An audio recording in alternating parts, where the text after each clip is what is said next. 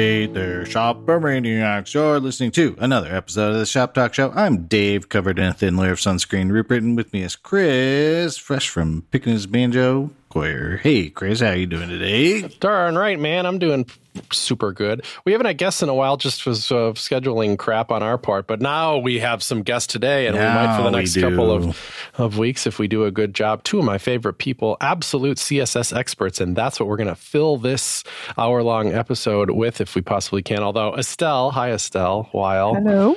has warned me that this might go over time. Turns out there's a little bit to talk about with CSS. And we have Eric Meyer here too. Hey, Eric. Hey, how's it going? Awesomely. Congratulations, you two, on the release of a slim little book called CSS, The Definitive Guide, 5th edition. Not a lot of books make it to their 5th edition, but yours has. Anyway, it's an O'Reilly book that has now moved into their cool new white cover format. You got 3 fish. It looks like it's a good looking cover, I think. Oh yeah, for the listeners, they're holding up copies of the book. It is immense. It is a big, beautiful book. It is amazing. Highly appeals to me as to somebody that wants to know everything there is to know about CSS, which, despite attempting to make it a career out of it, I regularly humbled by little things. I'm like, what? You know, I learned that there's an EPUB vendor prefix recently, thanks to this book. I'm like, where the hell did that come from? Anyway, yeah, it's like I said, a nimble 1,126 pages. Butting up against the 1,200 page absolute limit of paper book technology. Yeah. That's absolutely very incredible. Interesting. Like, your limitation for the book was the number of pages that can physically fit into a paperback. That's Yeah, because obviously a lot of people read electronically now, but if you're going to take it to print, then yeah, you have to worry about those limitations. You have to worry about the atoms and all that kind of stuff. That's stupid. Can we atoms. talk atoms? Yeah. That's a phone call to get from an editor. Indeed. Apparently, you also have to worry about page length for the eVersion 2 because it's a huge download. Huge download. Yes, I noted from the Amazon website, it says, due to its large file size, this book may take longer to download. No joke, though. I mean, it is a lot of pages. I mean, we've dwelled on this for a minute, but right, there's a comparable, there's almost like a cliche JavaScript joke. Somebody took a photo one time of JavaScript, the definitive guide, also a beefy tome of similar thickness, and somebody took a picture of it right next to Douglas Crawford's JavaScript, the good parts. Is there a similar joke to be made? What is CSS, the good parts? Does that book need to be written? No, here it is. It just was. Yeah, we just finished writing same it. book. Okay, Same book. Yeah, it's all good stuff. The good part, all of CSS is good parts. Well, okay, there are a couple of parts that are not so good, but we talk about why they're not so good in the book. So there you go. But very few, right? Isn't it still true? I was just, I think I was talking with, I can't remember who I was talking about it with, but like this year we got, we'll get into all this stuff, but there's like, I don't know, view transitions and all this new color stuff and the has selector. And all. Every time something new in CSS comes out, this is what happens. Everybody's like, oh, it's amazing. Whereas JavaScript, they're like, we're going to have classes. And the people are like, the hell you are. Like, there's just a lot of like fighting, I feel like, about, it's just a little, I don't know if it's just the spirit of that community or whatever, but it's, I don't know. CSS is just like, yeah, that sounds great. Let's do that. And they're kind of right, usually. Yeah, I know it seems that way. It's really not. What's the app cache of CSS? Ooh, yeah. What's CSS's biggest blunders? This is a good TikTok. Probably oral CSS, AURAL. Because not in the sense that anybody hated it, but in the sense that it was underspecified, never implemented. And if you talk to accessibility experts these days who know anything about oral CSS, they'll say, yeah, that was not a good idea. There's a reason nobody ever implemented it. So speech, CSS for speech is now back in the conversation, but as a let's do it right this time, not a let's try to resurrect. Maybe media screen TV. Yeah. maybe. At Media TV. What is it? Was TV a keyword that just meant something? It was basically like they assumed that when you did, like if you did screen, there would be a different thing for projector and a different thing for TV. Not that everything was actually just a screen. Right. Although I did use the projector media type for many years. That's part of the basis for the browser-based slideshow system I made, S5.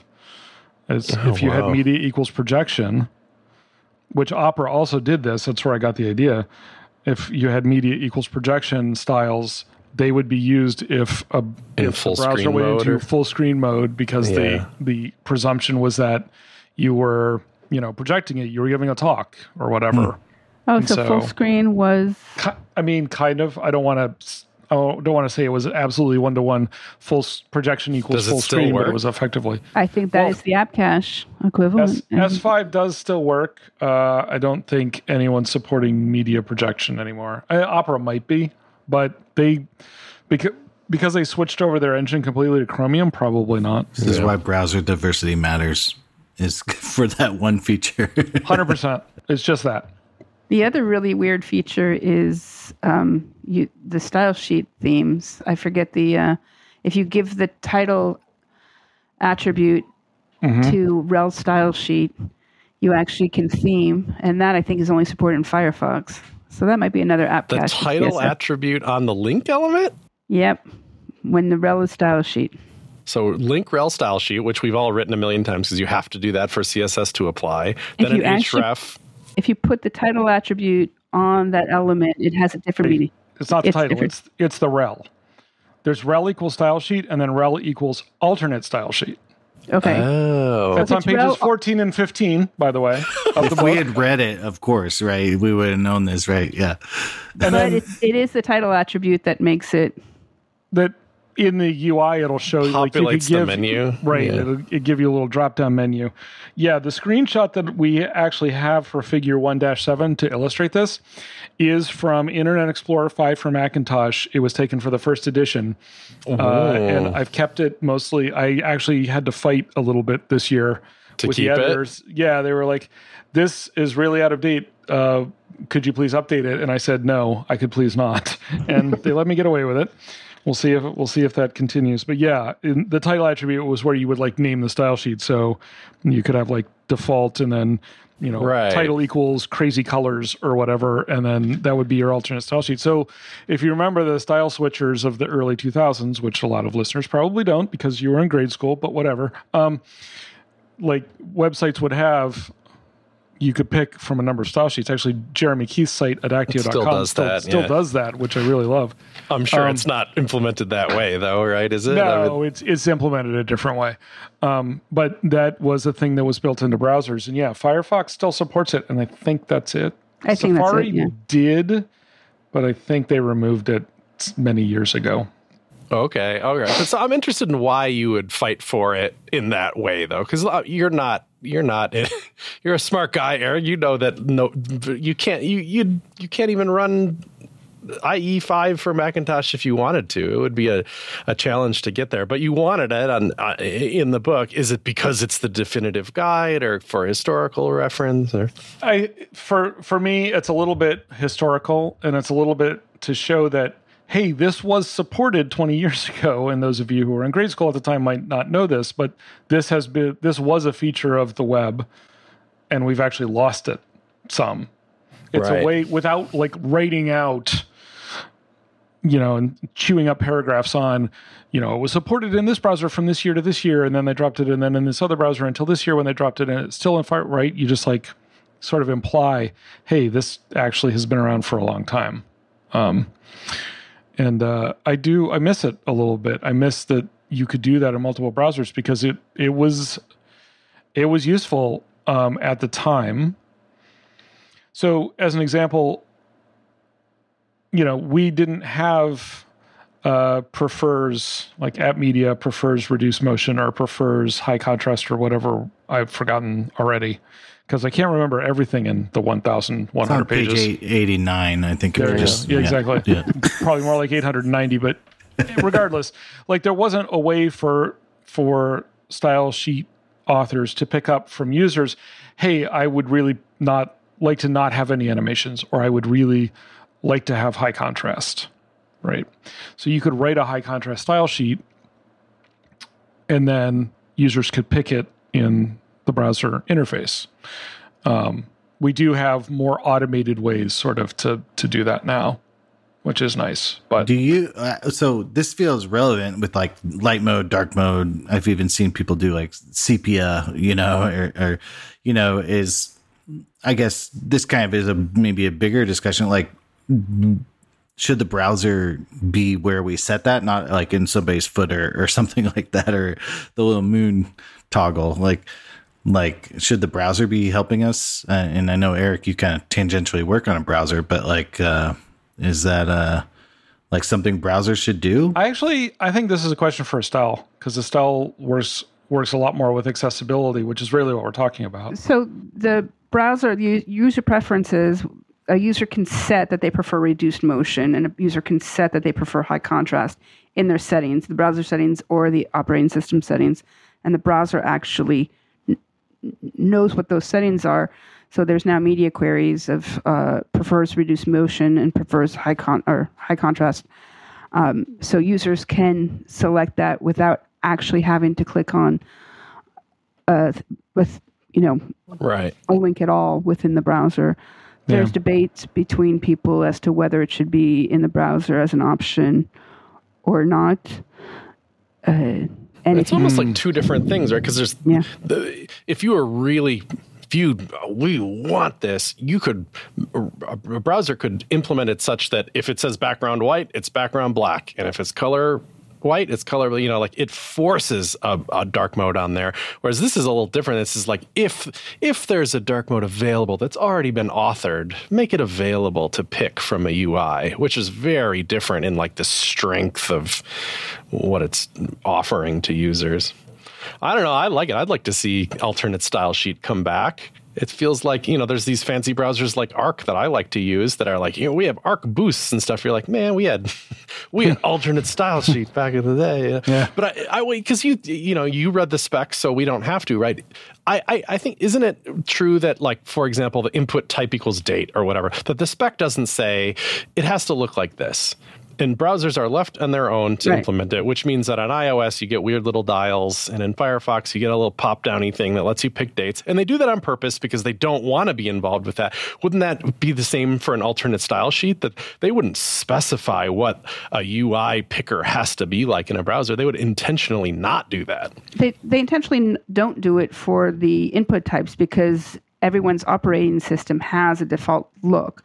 So if you're going to get a color picker that's done by a developer versus the operating system, the user now has to learn this new system, whereas they're probably accustomed to their default color picker from their operating system. Right.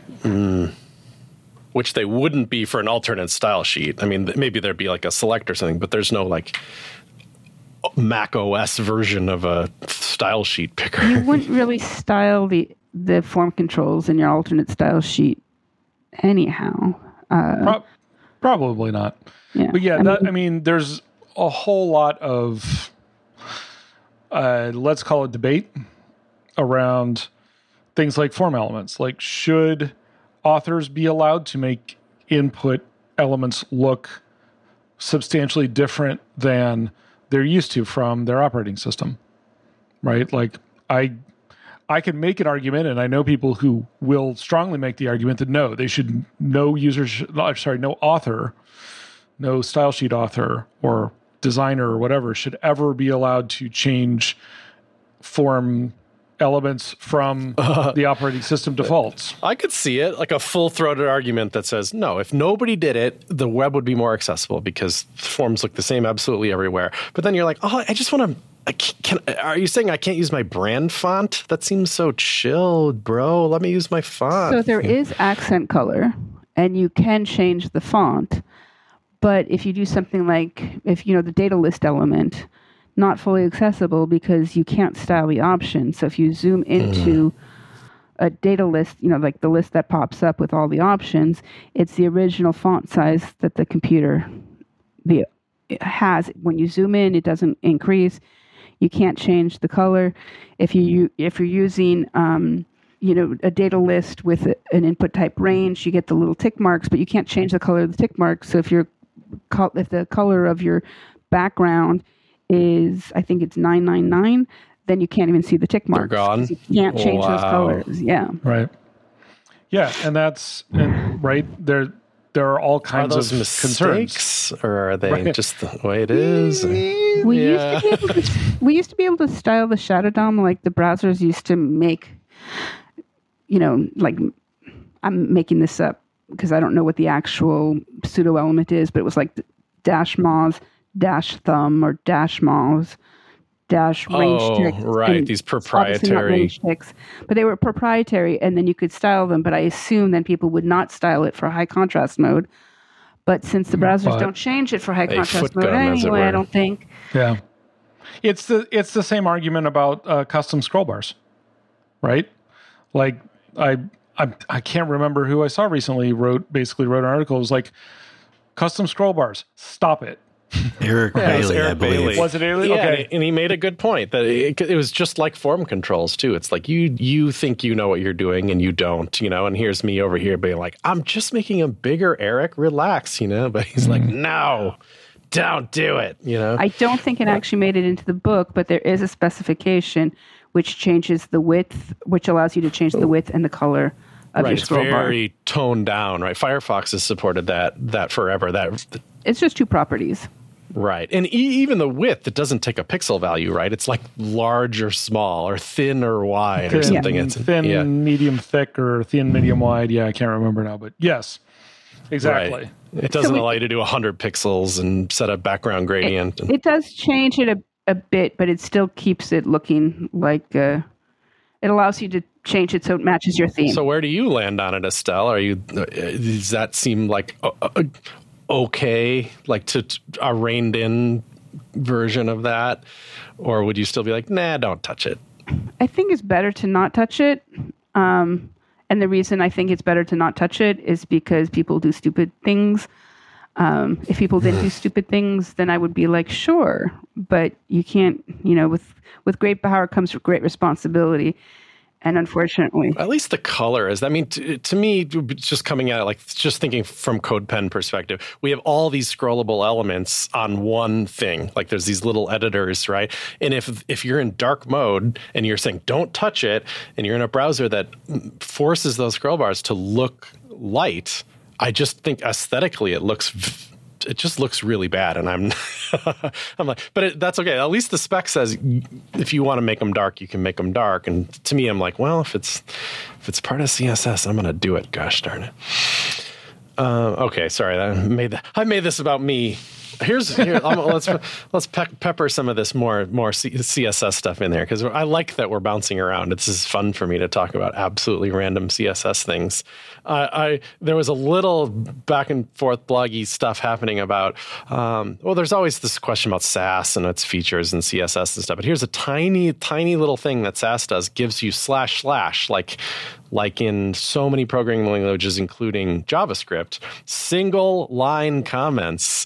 I'm so curious, from somebody that's researched the heck out of CSS and knows perhaps about its syntax. Is there any hope? Would that be like a crazy 2024 thing to get or something? Browsers being like, guess what? Single line comments coming to CSS near you. We've always had single line comments. Ooh. Kind of, because you just put a typo in something and you end it with a semicolon and you've got a single line comment. If you just failed the CSS, it's a comment technically. A CSS line, yeah. Because it just ignores, as long as it's not in the selector, because like selectors are non-forgiving. If you have a selector block and doesn't understand one, it'll be like, yeah, no, this whole thing is shot.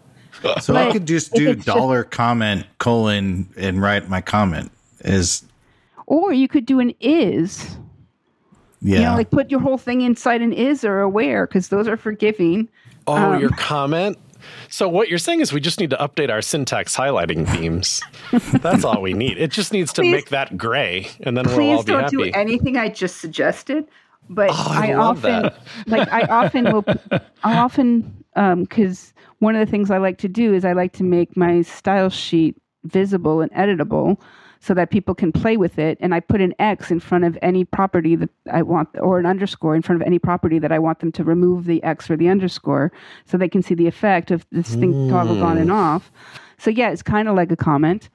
So you can take that to the extreme and actually write a whole comment, because you could do like content : and then you put in parentheses, like in quotes, this whole thing, but it's not in the before, so it doesn't really matter, right? Yeah. We already have single line comment. Just please don't do it, because the person who comes afterwards is like, what the heck does this mean? Just rife with disaster. Yeah. Especially absolutely has to end with a semicolon problem. Right. If you forget that, then you're screwing up the next line too, then, right? True. But your syntax highlighter will tell you that the next line is screwed too, so it's okay. You could put in, your own vendor prefix like -my-comment : and then a string, semicolon. That's a smarter way of doing it. Yeah. You should not be asking us ways. No, we have so many. We can come up with the best ways. Yeah, there's so many ways to just mess up future CSS and future. Yeah, I mean, I think that everyone should just put universal selector transition delay 1 second. Oh, delay? Yeah, like an animation like just delay? Put 0 seconds space and then 1 second, and it'll just delay all your transitions by 1 second. So when you hover over it takes a second. We come up with really bad ideas for You're April blowing Fools. my mind here. Why would you do that? That's horrible. Eric has one for taking 1 hour to rotate a page. So you put it on the page so no one notices it. But if they leave it in a browser window, like a tab that's open, and they come back to it, 4 hours later, it's tilted like 30 degrees. And I'm like, what the heck happened? What did you do? Yep. I was on somebody's website the other day that I swear to God, I couldn't get it back, but they had a 1 pixel breakpoint that upside down in their website. And I kept resizing my browser window to try to get it back, and I couldn't find it. So I can't prove that that's what it was, but in my mind, I'm like, that must have been what it was. Chefs. So the Washington Post had that. The Washington Post had media queries where if it was larger than 1400 or something like that, it was one size, and it was smaller than 1399.9, it was a different size. And I managed to keep getting my browser stuck right in between the two. So when it did that, it would be like, because they did mobile first, so it would be like 360 pixels wide. So it would go from 1400 to 360 to 1399 or something like that. And so it took me I sent them some some videos, but it took me like a really long time to actually get like a screenshot with the developer tools open, because I had to figure out exactly which point. Oh, you got it. And it was a sub-pixel too? Ugh. It was a sub-pixel, yeah. Wasn't it a little bit like if you wrote 2 media queries that said, I want under 1400 pixels and over 1400 pixels, that you could accidentally 1400 pixels, neither one of them applied. And you'd be like, oh, whoops. Yep. That's exactly what happened there. Yeah. And that's why one of the recent innovations in media queries has been having like the little mathematical symbols. Greater than and the range syntax. Range syntax. So you can say width less than equal to 800 pixels, and then the next one is width greater than 800 pixels. Yeah, because exactly that thing you were just saying is it could happen to you, where you would say, max width 1400 pixels and min width 1400 pixels for the next breakpoint. And like weirdness could happen. Either they would both apply, or if you set it up a slightly different way, neither of them would apply it at one precise like pixel width. And then I've totally done it. Yeah, exactly. So with the range syntax, you can, if you're careful, it's much easier to avoid those problems. Yeah, it's way better. Good job, CSS. I want to go back to this flipping the page around idea, because I feel like that could be a really important accessibility feature for like people in Australia, like when they want to read the site, it's like their toilets have media queries that make the water spin the other way. If we Why flip not the website? pages around for Australia, then they like get a better reading experience. No one's talking about this. Yeah. I think you I'm could with you patent 100%. By the way, sorry, I just want to say ranged media queries, pages 1038 to 1040 in the book. Whoa, that's pretty. That's almost to the end of the theoretical limit or the physical limit.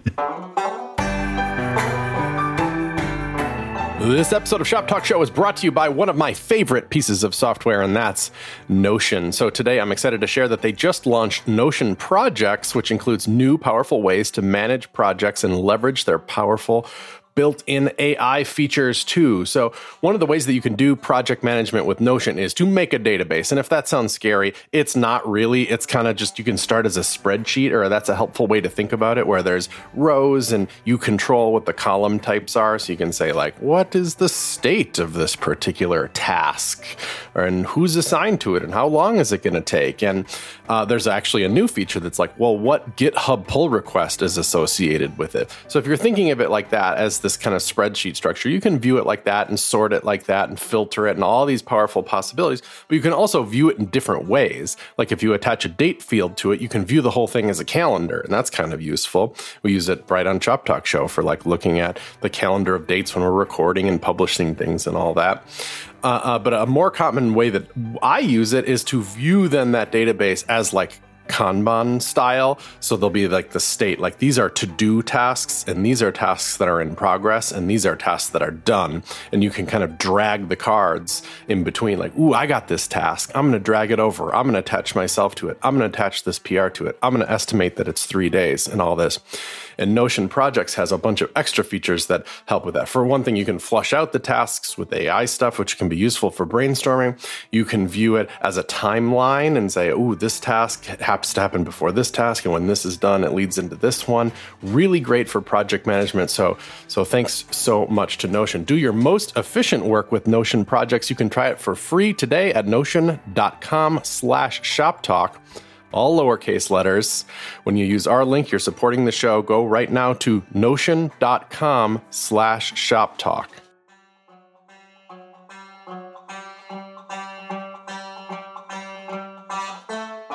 No, I just have a list of like CSS things. I was like, what do I find weird about CSS that these two geniuses can tell me about? Here's a display value of a list item is not display block or display inline. Yep. It's display list item. Yep. And I never got it. Like, why? What does that matter? Why isn't it block? Who cares? It's block with a marker. Right, but that's the thing. Do blocks generate markers? Yeah, I guess not, right? So but list items do by default. By default. Historically.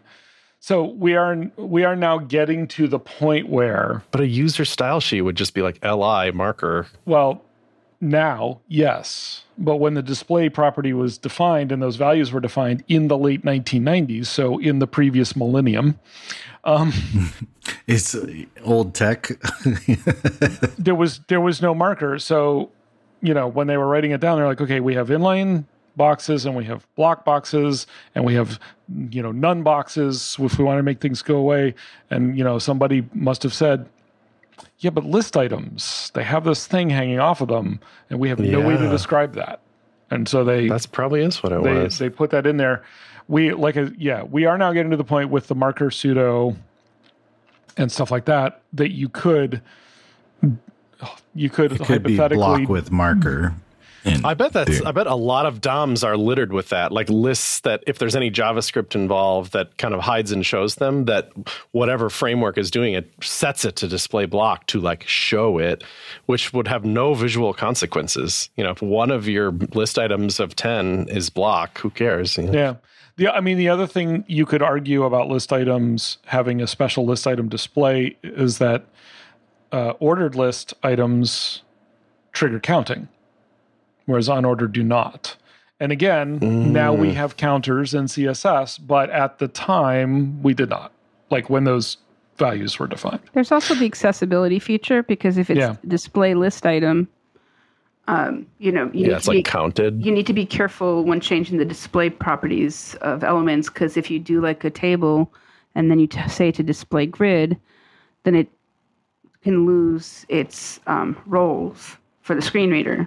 Right. So if you don't know who's going to be messing with your table, you might actually want to put redundantly ARIA roles of ARIA role table, ARIA role, or just role. It's not ARIA role. Role equal table cell, table row, table, because you don't want to lose it if someone turns it into a grid. Yeah. I think this is my newest CSS hot take is we need new table styling rules or allow grid without stomping everything. So what chapter is that, Eric? Well, yeah, there's actually is an entire chapter. Is it chapter 14 this time around? I forget. There's a whole chapter on table layout and table styling, and I don't remember. In fact, it's chapter 13. It was 14 in a previous edition. If we want to change the topic to ChatGPT, someone asked a question the other day, and they basically started off the question without talking about ChatGPT and said, class is not supported on column, but it doesn't say it any place in the MDN documents. No. Class? No. Oh, that's not the case. ChatGPT told them this information. And so they went to confirm, and MDN, I work for Open Web Docs, so we write content that's displayed on MDN. It doesn't say that it's not supported because it is supported, but we also don't explicitly say it's supported because class is a global attribute supported everywhere. Everything. So when you use ChatGPT, realize that it's wrong and don't ask us questions about it. Just read our book. I won't. No, that's call is one of those ones I just don't use because I just know I am in I effed it up territory, like I've really biffed up the table. Yeah. That is a weird property because it doesn't actually wrap because it can't. It's impossible. Call the element. Yeah. So, I know, but it doesn't wrap the table cells that it's in, right? It just somehow magically styles the stuff below it. It's behind everything. So anything you style is on top of it. So you can give it styles. There's a limited number of styles that you can put on it. Right. But anything else overwrites. But you can't go like call hover background yellow because you never hover it. It's like not a hoverable thing, That's what always confused me. Like call width and stuff like that, though? Is that sort of what it was made for? Or call width and background color as well, because you used to not be able to automatically, we didn't have nth of type even, so you couldn't just stripe tables. So you would call or... And it's actually kind of good because you never know if you're going to have multiple cells merged together.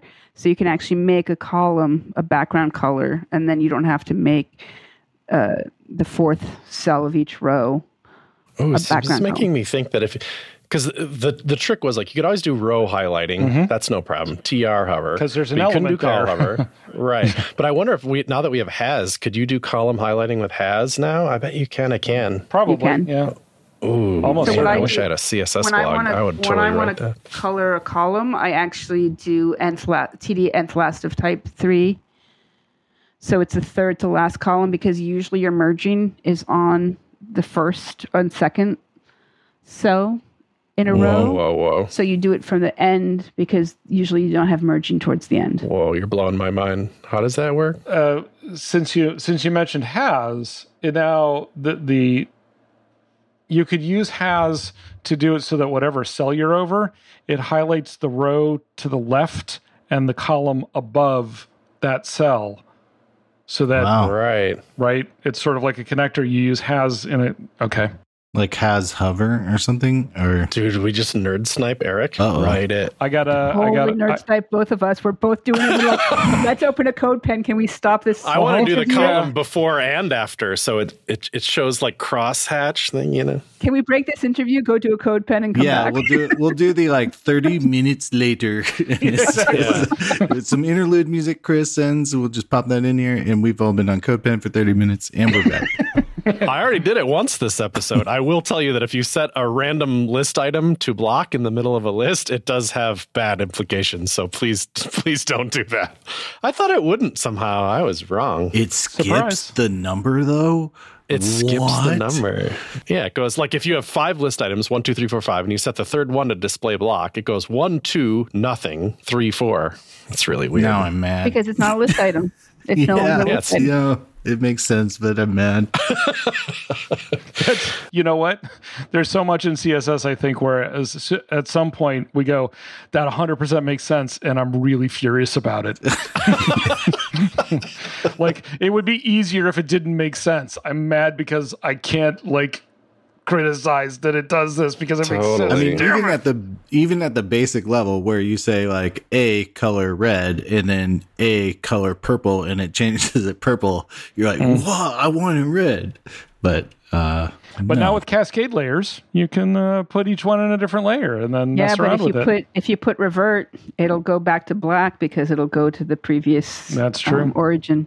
That's not true. The previous layer. That's so new. I wonder if that will be one of the. I don't want to incite anything, but I was like, 2-3 years from now, when nesting is really settled in and cascade layers, is there any chance that some of those features people are going to be like, ooh, I don't know. Oh, there's always the chance. Initial, unset, auto, and none, and and what revert? What do you use? What's the is there an order of operations for those, like PEMDAS or something? Oh crap, there is, and I've forgotten it. I tend to not use those, and I just try to use really low specificity and then overwrite stuff because it's easier to remember.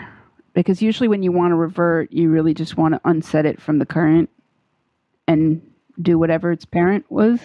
What always got me is there's not one that's like pretend like I didn't do anything, but still inherit from just one level up or whatever. There's not one for that. Like that's what revert layer is kind of going to do. Revert layer, supposedly. Yeah. Oh, another one, Dave. Just I know. Make sure. There is absolutely the chance that we'll look back on cascade layers as the next CSS app cache. That. I don't actually not. think so because it's fantastic. Yeah, it's fantastic. App cache was not fantastic. Okay, fair enough. But I use layers all the time in my code pens. Yeah, like I'll write a 10-line CSS of code pen and I'll use a layer because I want my setup to come after so that people can see what I'm actually trying to teach. So I start by creating this layer and then I put the layer down at the end, which is the setup for the page.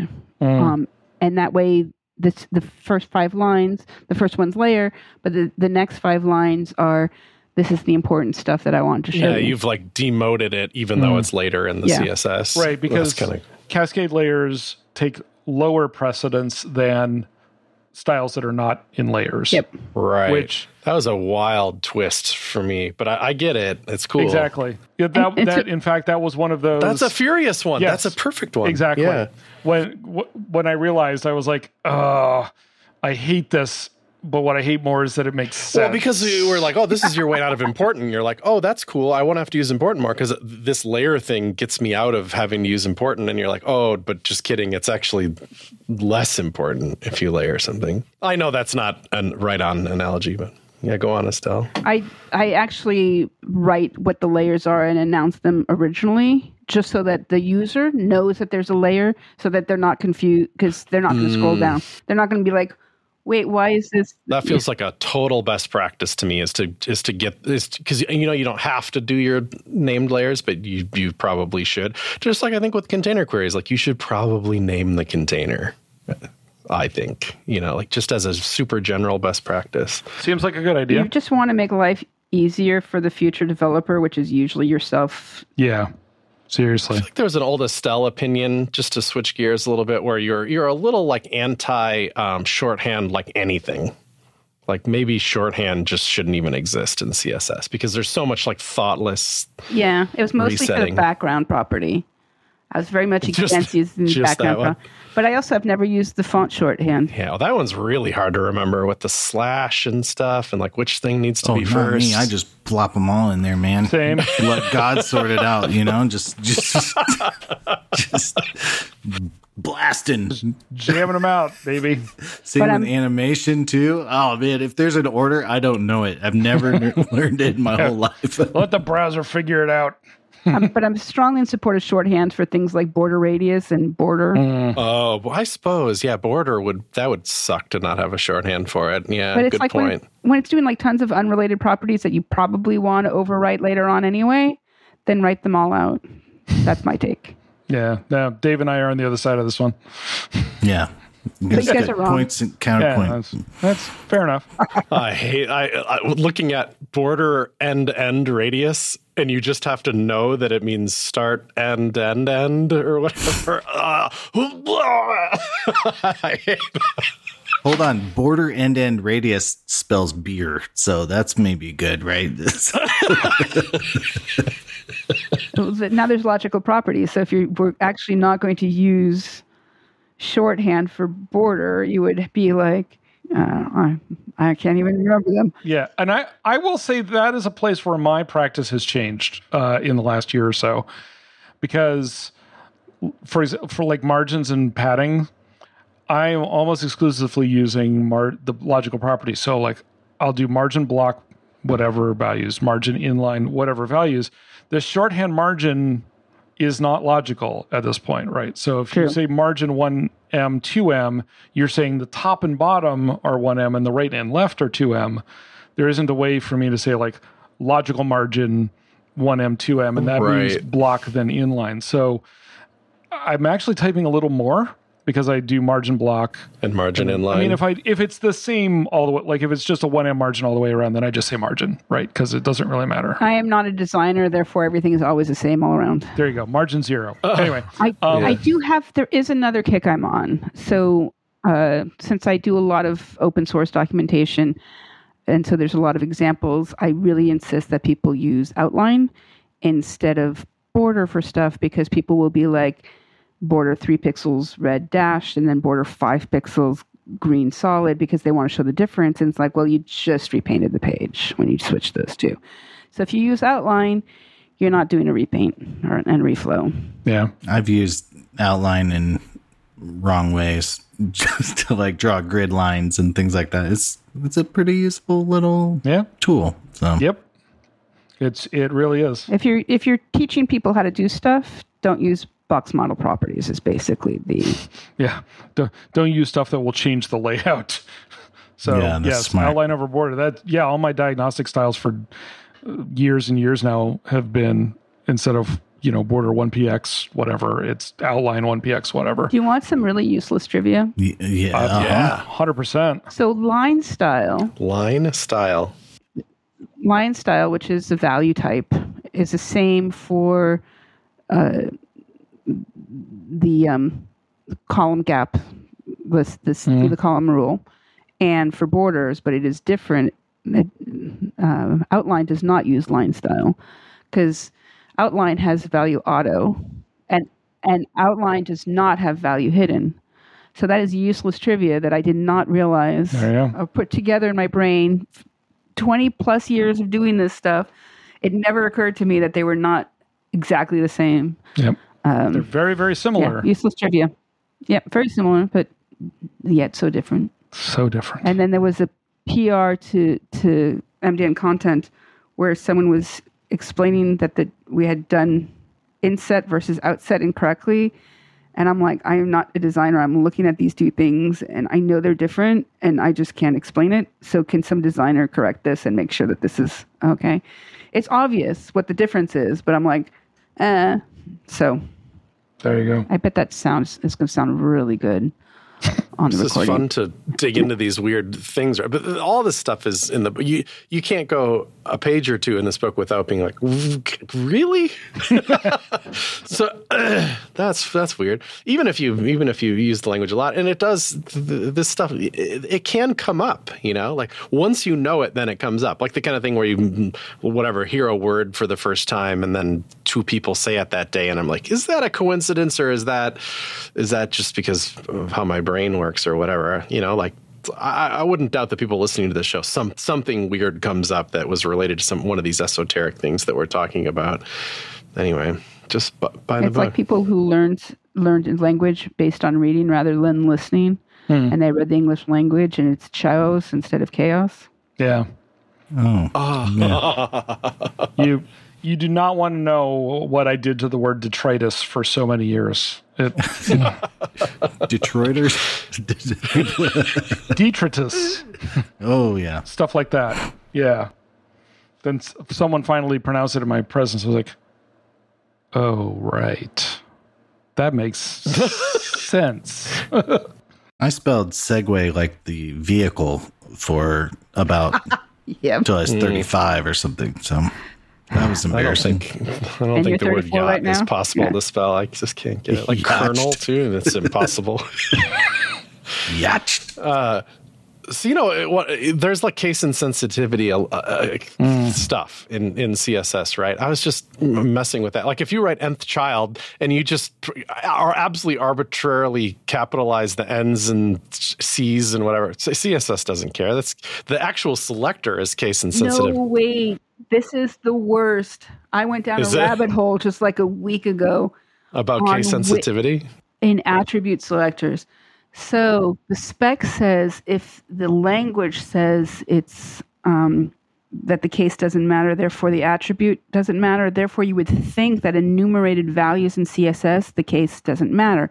So like if you do an attribute selector and it's input, it's type equals, if you do type, then that is, no matter if it's completely case insensitive. Even if you do type on an unordered list or an ordered list, it's supported and therefore it's case insensitive. But if you do type on a paragraph, it's also case insensitive because even though type is not on a paragraph, it is an HTML attribute. So that's like why is that there?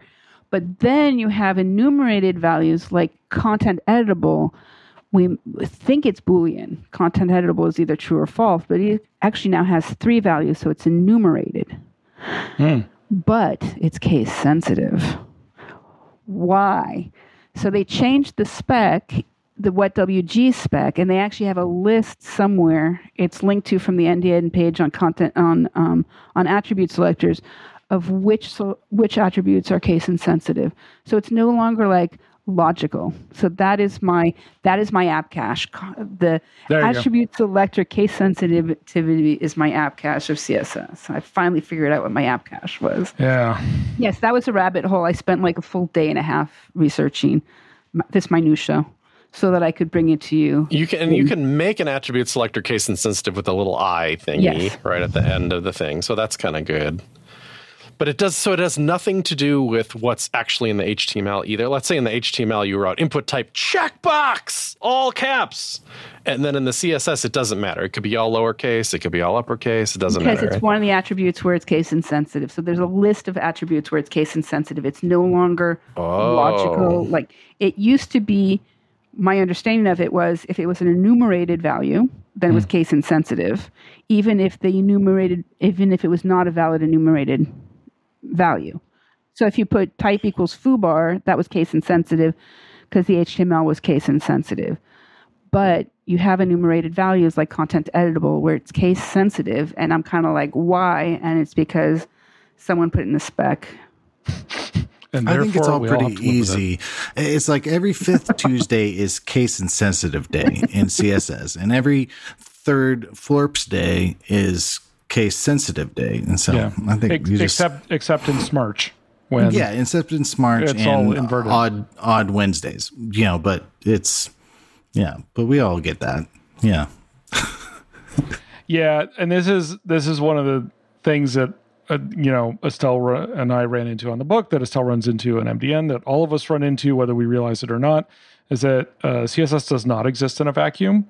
And some of those things that make us furious sometimes are because,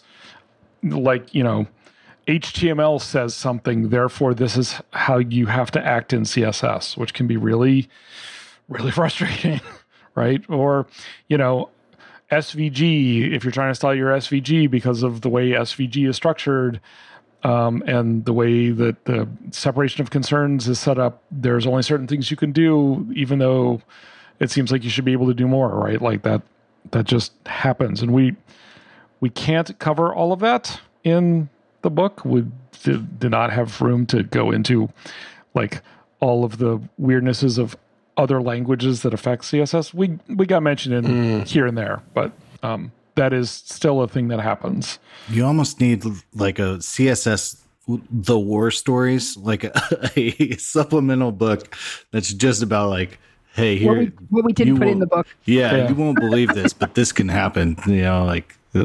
Chapter 7 will shock you. Yeah, tables can't overflow for no reason. It would actually be called like, do not buy this CSS, the rest of the definitive guide. CSS, the worst parts. The worst parts. It's good. I went down a namespacing rabbit hole the other day, as one does. Namespacing? Yeah, that's always fun. So in CSS, it's not even in the list of combinators in the selectors, but there's a single pipe is a namespace separator. So it's not a combinator, but I listed it on MDN as a combinator because that's the way it behaves. What comes before it is the namespace. So you can either put the name of the namespace, put nothing, or put an asterisk for the global. It's like an attribute selector with a pipe equals, you mean that kind of thing? It behaves like a combinator. But it only works in front of in the middle of a selector. Yeah, so weird. It only works on the type selector and the global selector. It doesn't work on any other type of selector. So not on attribute selectors or anything like that. And so if you have like an A tag in an SVG or an XML, you can style your A's from that namespace different than from the HTML namespace. Oh, right. Really? Yes, but only global selectors and type selectors. So if you really want useless CSS trivia, that would be one of them. I mean, a global selector like star or even like... a universal selector. So you can go star pipe. Yeah. That's means, a valid 2 characters. You could do star pipe and then do... But I don't know it would just be... Because the global selector would... Anchor or something. Universal selector would be assumed to be there. But that means any namespace. If you put... just a pipe with nothing, no name or no asterisk in front of it, that means any element that is not in a namespace. But how do you get an element that's not in a namespace? Use JavaScript to create the element using create element capital NS, which means in a namespace.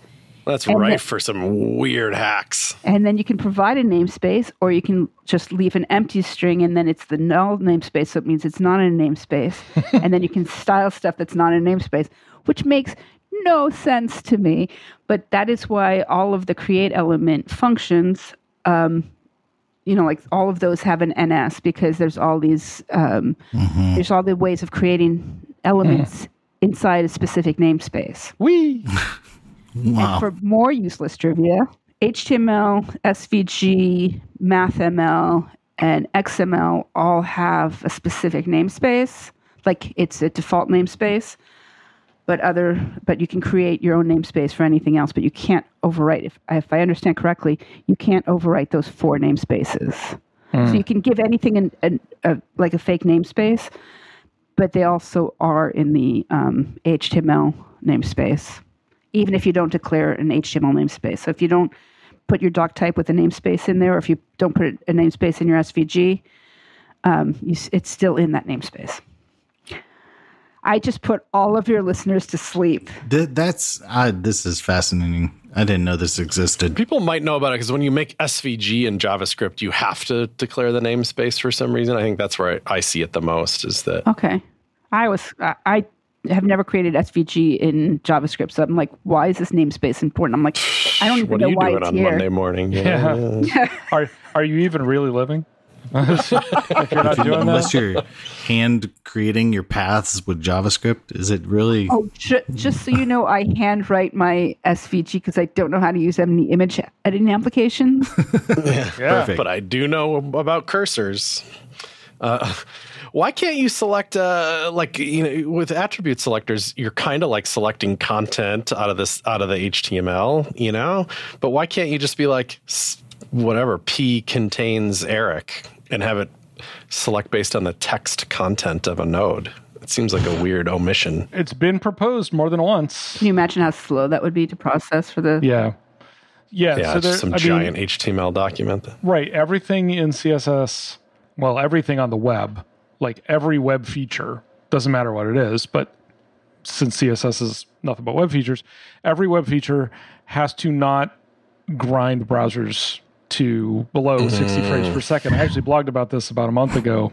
Yeah, the first-person scroller. First-person scrollers, yeah, where like, things like has, which is effectively, well, it's an arbitrary ancestor selector, so it functions as a parent selector, but way more than that. But there was never any confusion among implementers as to how you could identify the ancestor of a different element and select it and then do operations based on that.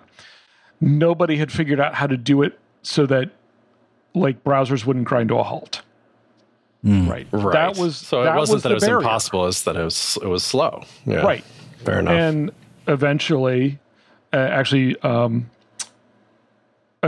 who I work for, was hired to do some prototyping of, is there a way to make this has pseudo class work performantly? And Byung-Woo Lee, who works at Agalia, came up with a prototype that we're not going to get into the details because I would get half of them wrong, and boy, talk about putting your listeners to sleep. But it is really cool. But it's very cool. But he figured out how to do it performantly.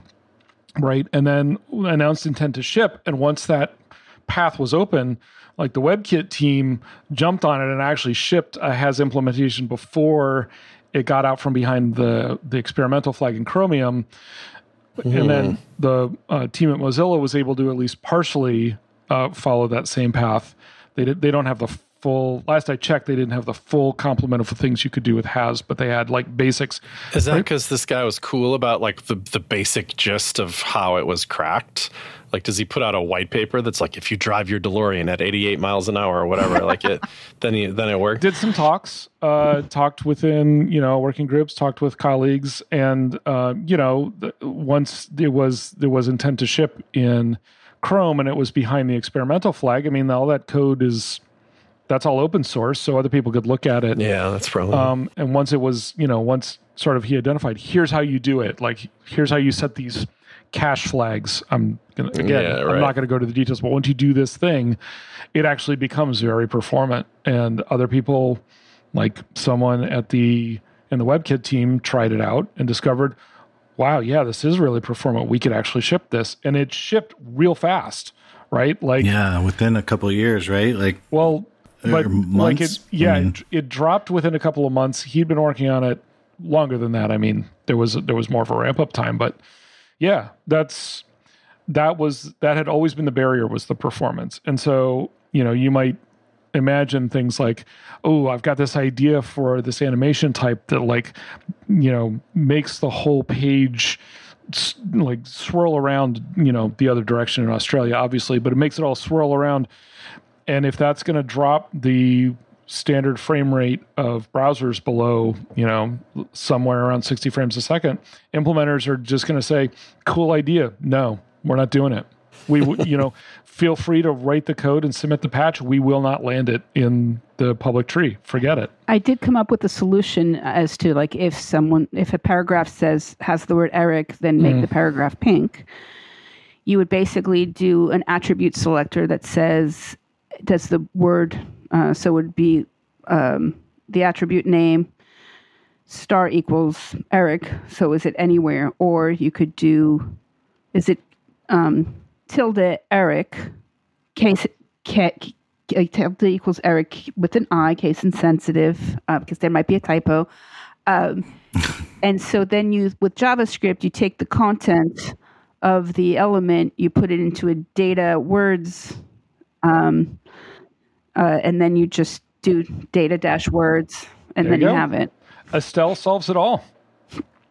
It's like you solve transcript, like rich transcripts right there. That's just put people's little face next to the transcript. That would actually be, yeah. That would work. And the question is, how performant would it be? And if you want to know how performant it is, you have to run it against the HTML specification single page version, which is friggin' enormous. That thing is already too slow to render. Yeah. I've seen that. Wasn't that like whatever? It became famous in my mind when Jake Archibald was showing that like content visibility hidden or whatever, or the browser sucks at rendering that page. But if you take the whole, bottom 92% of it and don't render it, it's quite fast and whatever. Yep. That page is the page that slows down my laptop and churns my battery. Mm-hmm. Yeah, it's huge. And so much HTML. It is, yeah. It's a whole lot of HTML with a whole lot of like under the hood HTML that you don't really see because like there's all these spans with classes and they have to be styled and yada. So. And because they list things like which ones are case insensitive for the attribute selector. If they just made it enumerated, then we wouldn't have to have that list and then it would be shorter. There you go. So I think they should take care of that for me. Yeah. Get rid of my app cache. I like to bring the whole conversation around. Yeah. It's good. Back to app cache all the time. Anyway. So CSS is really hot this year and the last year too, right? So hot. It's going places. And I do feel like it's finally getting like some respect. I don't know, after like 10 years of JavaScript heavy news, like it's finally like CSS is turning some heads because it's just, I don't know, just container queries has all this stuff is mega huge. Is that just at circles that we actually socialize in, or are the dude bros who do React actually appreciating CSS? I think so. Dude bros starting to be like, whoa, that's actually way more useful. But in my Twitterverse too. But like, what I guess for somebody who's like getting into CSS or starting out, or somebody new to programming, like what do they need to know about CSS? Like what's the fundamental concept they need to grasp, and then how do they get as good as y'all? Because y'all are. If I have a CSS question, I ask you too because you will probably know, or maybe Chris too, because he used to have a blog. But like if somebody's starting out, what do they need to know about CSS to appreciate it, I guess? And then how do they get really good at it? I think to get really good at it, the important thing to understand is selectors, the cascade, and specificity. It's that boring stuff that it's boring when you think it's boring. And then like I do a talk on CSS selectors. You can look it up on YouTube. It is the longest talk ever at SFHTML5, but you're kind of like mind blown because you can do so much. So 99% of people who say they don't like CSS because it's too easy and too basic, they know class selectors, element selectors, and ID selectors, and that is the repertoire. You can actually, you need to be able to target any element, and you can target any element based on where it is in the page, what its ancestors are, what its descendants are. It's so incredibly powerful. So to get really good at it and to really love it, you have to grind through that selectors, and it's not really grind if you're excited about it. So that's why the 2.5-hour talk is, I think, worth the view, because it's actually exciting. I teach you how to do a flag, the US flag, using a table in reverse order. Completely useless, but you understand how powerful selectors are. Yeah. If you really want to be good at CSS for a layout, you need to know grid and flex, and you don't need to know everything it does. The hardest thing to learn probably and to grok is the box model. And I think that's everyone's bane. Gotten a little easier lately, maybe. Yeah. But it's that's not fun and it's not exciting. But impacts everything. Selectors sounds boring, but it's actually really, really fun because it shows you the power of CSS. And if you want to get hired, know how to create a grid because that's what they're going to test you on. They're not going to test you on, they might test you on styling a table, like doing the rows in different colors. Oh, yeah. Little zebra stuff, yeah. And I'm going to agree with all of that. Actually, that's all pretty much things I would have said, but I'll also add, don't be scared of the cascade. There will be probably like articles and toots and frameworks that appear to be that appear to be telling you the cascade is evil and you should stay away from it as much as possible. And that's not at all the case. The cascade is useful and powerful, and you should not be afraid of it. Which, I mean, it's right there in the name, right? Cascading style sheets. So, if you find yourself hearing, people telling you, oh, well, we have this thing that solves the cascade, you are going to probably see short-term gains and huge long-term penalties if you start going down that road. So, spicy. I like it. I would actually recommend against using, I've never used a framework, but I've never had to use a framework. And if I used to say that IE6 was my favorite browser because I made so much money fixing IE6 bugs. And then Bootstrap was my favorite framework because I got paid so much money to remove Bootstrap from websites. This is so spicy. I love it. This is good. Don't be afraid of it and don't think it's stupid. Realize it's super powerful. And you, once you dive into it, you'll learn to love it and realize it can pretty much do everything, but you don't need to memorize anything because it's all documented. And if I was going to suggest some articles or books, I would definitely suggest our book. But for my job at Open Web Docs, I did write an article on important and an article on specificity and several articles on the cascade. They're all viewable on MDN, which is developer.mozilla.org. And just look for specificity or important or the cascade. Yeah. But I wonder if embrace the cascade. Okay. But does that mean kind of like anti-scoped, anti-component scoped styles, or not at all. Not necessarily? No. So I also wrote this thing, which was super fun. For web.dev/learn/HTML/templates, I think. And it's all about styling in the shadow DOM. So it's an HTML. It's like a learn HTML, but there's some pseudo classes. Like if you use part, which is an attribute on an HTML element within your template, and you say part, then you can actually access the shadow DOM from outside the shadow DOM to style using the part pseudo element. It's part parentheses. Part sucks. I'll take a stand on that one. Spicy. Oh, I'm so excited about it. No, it's anti-cascade. You can style a part and then it doesn't behave like the rest of CSS does. You're only like just like laser beaming in on that one thing and nothing cascades from it. It's so strange to me. But it's only works in the shadow DOM anyway. But it's basically a way from the outside the shadow DOM to target something inside the shadow DOM, but only if the person who created the shadow DOM in the first place is saying, I'm going to add this part attribute so you can style it. You are responsible for building your own API for styling when a really nice API for styling already exists called CSS. Ooh, it's getting hot. The temperature, I'm sweating. We're fine. But basically, it allows, because the shadow DOM doesn't really, there's this wall, kind of like the brain to body barrier, whatever that thing's called, and you can't get through. Right. But you can get through, just like viruses can get through. So I guess you're right, it is a virus. We call those bones, brain to body. I know about the wall, but I always thought that, I know there's a wall. The wall's there for a reason. I'm not saying tear down the wall. I'm saying give me a little pass-through status if I know what I'm doing. Like, where's I know what I'm doing mode? That's what part is. Part is Yeah.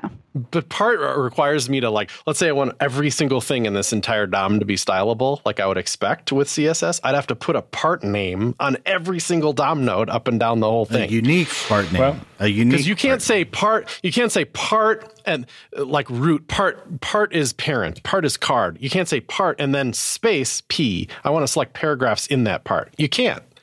You can't use part and then a selector after the part. But isn't that intentional? Because whoever created the component doesn't want you to do that. Right. Yeah. All right. So invent your own styling API. There are inherited properties. So, like if you're styling color, that is going to be inherited. Yeah. Right. It's not uninheritable. I think what this tells us is that Shadow DOM sucks. It sucks. It's the worst. I like it.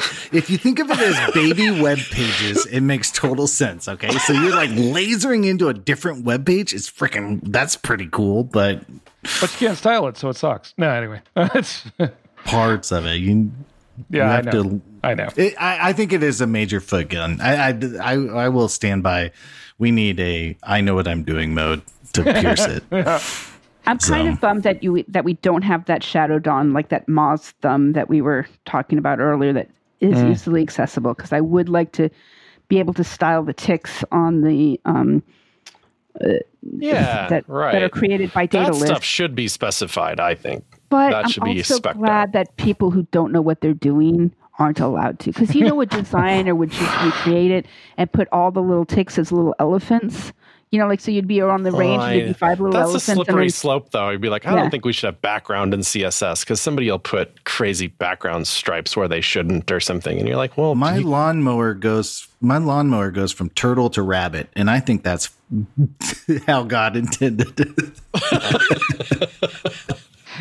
Exactly. Yeah. Little elephants for the little tick marks. You're selling me on this idea. I'm going to be honest. Now I want it. It's getting better. Yeah. Just getting better. Don't threaten me with a good time. Jeez. Uh-oh. Oh, man. All right. Well, we maybe found the app cache. We're close. Eric, Estelle, thank you so much for coming on Shop Talk Show. We really appreciate it. For people who aren't following you and giving you money, how can they do that? I work for an open source collective that is nonprofit, and we actually love donations. So if anyone wants to support the documentation that is MDN, go to openwebdocs.org. So openwebdocs.org, and there's a little donate button in the upper corner. Get your company to sponsor us. We have 4.5 full-time employees, and our only mandate is to create open source documentation about web technologies. Hey, and I bet your company looks really cool with the logo down there, and it would be pretty cool. We have Carly. Carly is a bookworm, and she has many different faces. So that's the logo. The icon you see has a smiley face, but when we hear bad news, she has a. Really? Yes. It makes a sad face with trends rotate 180 degrees on that. No, she has different little mouth transform in Australia.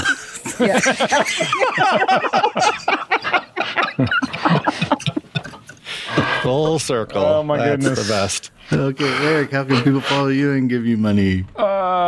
Well, they can go to meyerweb.com to find me. And in the footer of that, there are links to my various social type things. I actually got to take the Twitter link off because I'm basically done with Twitter. But there's stuff there. Give me money.